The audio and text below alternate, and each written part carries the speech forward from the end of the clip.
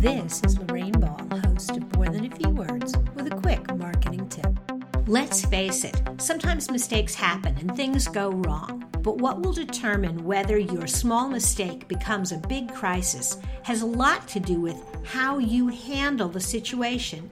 Even if you can't necessarily predict what will go wrong, but having a plan in place so that you have specific steps will make it easier to respond. This is true in the real world, and it is especially true on social media, where suddenly your Twitter or Facebook page can absolutely blow up.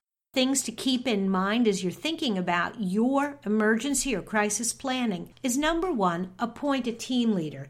Have one person identified who will be in charge of coordinating all of the responses and crafting the messages. While personalized apologies are great, be sure to create a blanket statement that you can use if you start getting lots of comments all at once. Remember that if customers have legitimate grievances, the very best thing you can do is encourage them to connect with you directly and take the conversation off of social media. And last of all, don't panic. People will forgive you if you acknowledge that you've done something wrong and demonstrate a willingness to resolve the issue.